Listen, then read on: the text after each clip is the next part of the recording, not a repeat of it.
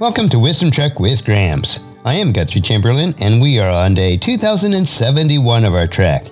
Establishing good habits is imperative for living a godly life, and one habit that I've practiced nearly every day of the past 45 plus years of my adult life is to read a chapter in the book of Proverbs that corresponds to the day of the month. This single habit has been the catalyst for gaining wisdom and creating a living legacy. Adopting this habit can do the same for your life. The realization that God's wisdom is the only true wisdom drives me to seek out God's wisdom each day. And there's no better way to do this than to meditate on God's book of wisdom. Wisdom is the final frontier in gaining true knowledge. So we're on our daily trek to create a legacy of wisdom, to seek out discernment and insights, and to boldly grow where few have chosen to grow before. The Book of Proverbs, Chapter 31. The Sayings of King Lemuel. The sayings of King Lemuel contain this message, which his mother taught him.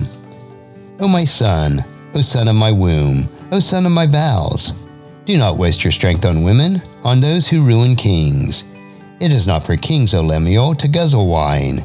Rulers should not crave alcohol, for if they drink, they may forget the law and not give justice to the oppressed.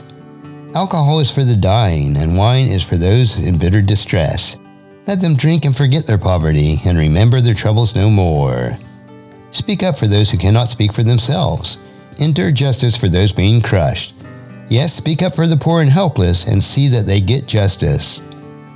A wife of noble character. Who can find a virtuous and capable wife? She is more precious than rubies. Her husband can trust her, and she will greatly enrich his life. She brings him good, not harm, all the days of her life. She finds wool and flax and busily spins it. She is like a merchant ship bringing her food from afar. She gets up before dawn to prepare breakfast for the household and to plan the day's work for her servant girls. She goes to inspect a field and buys it. With her earnings, she plants a vineyard. She is energetic and strong, a hard worker. She makes sure her dealings are profitable. Her lamp burns late into the night. Her hands are busy spinning thread, with her fingers twisting fiber. She extends a helping hand to the poor and opens her arms to the needy. She has no fear of winter for her household, for everyone has warm clothes. She makes her own bedspreads. She dresses in fine linen and purple gowns.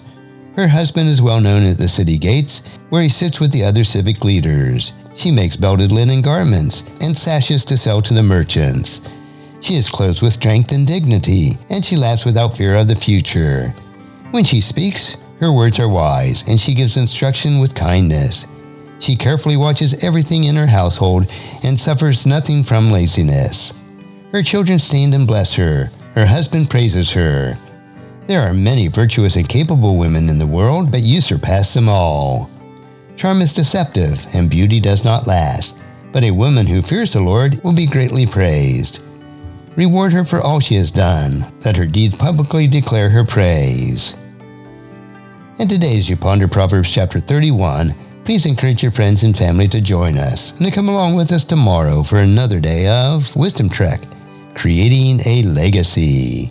And thank you so much for allowing me to be your guide, your mentor, but most importantly, I am your friend as I serve you through the Wisdom Trek podcast and journal each day.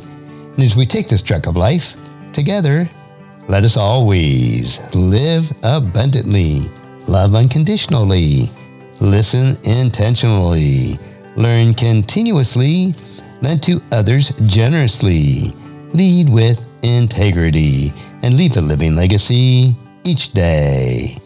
I am Guthrie Chamberlain, reminding you to keep moving forward, enjoy your journey, and create a great day every day. See you next time for more daily wisdom.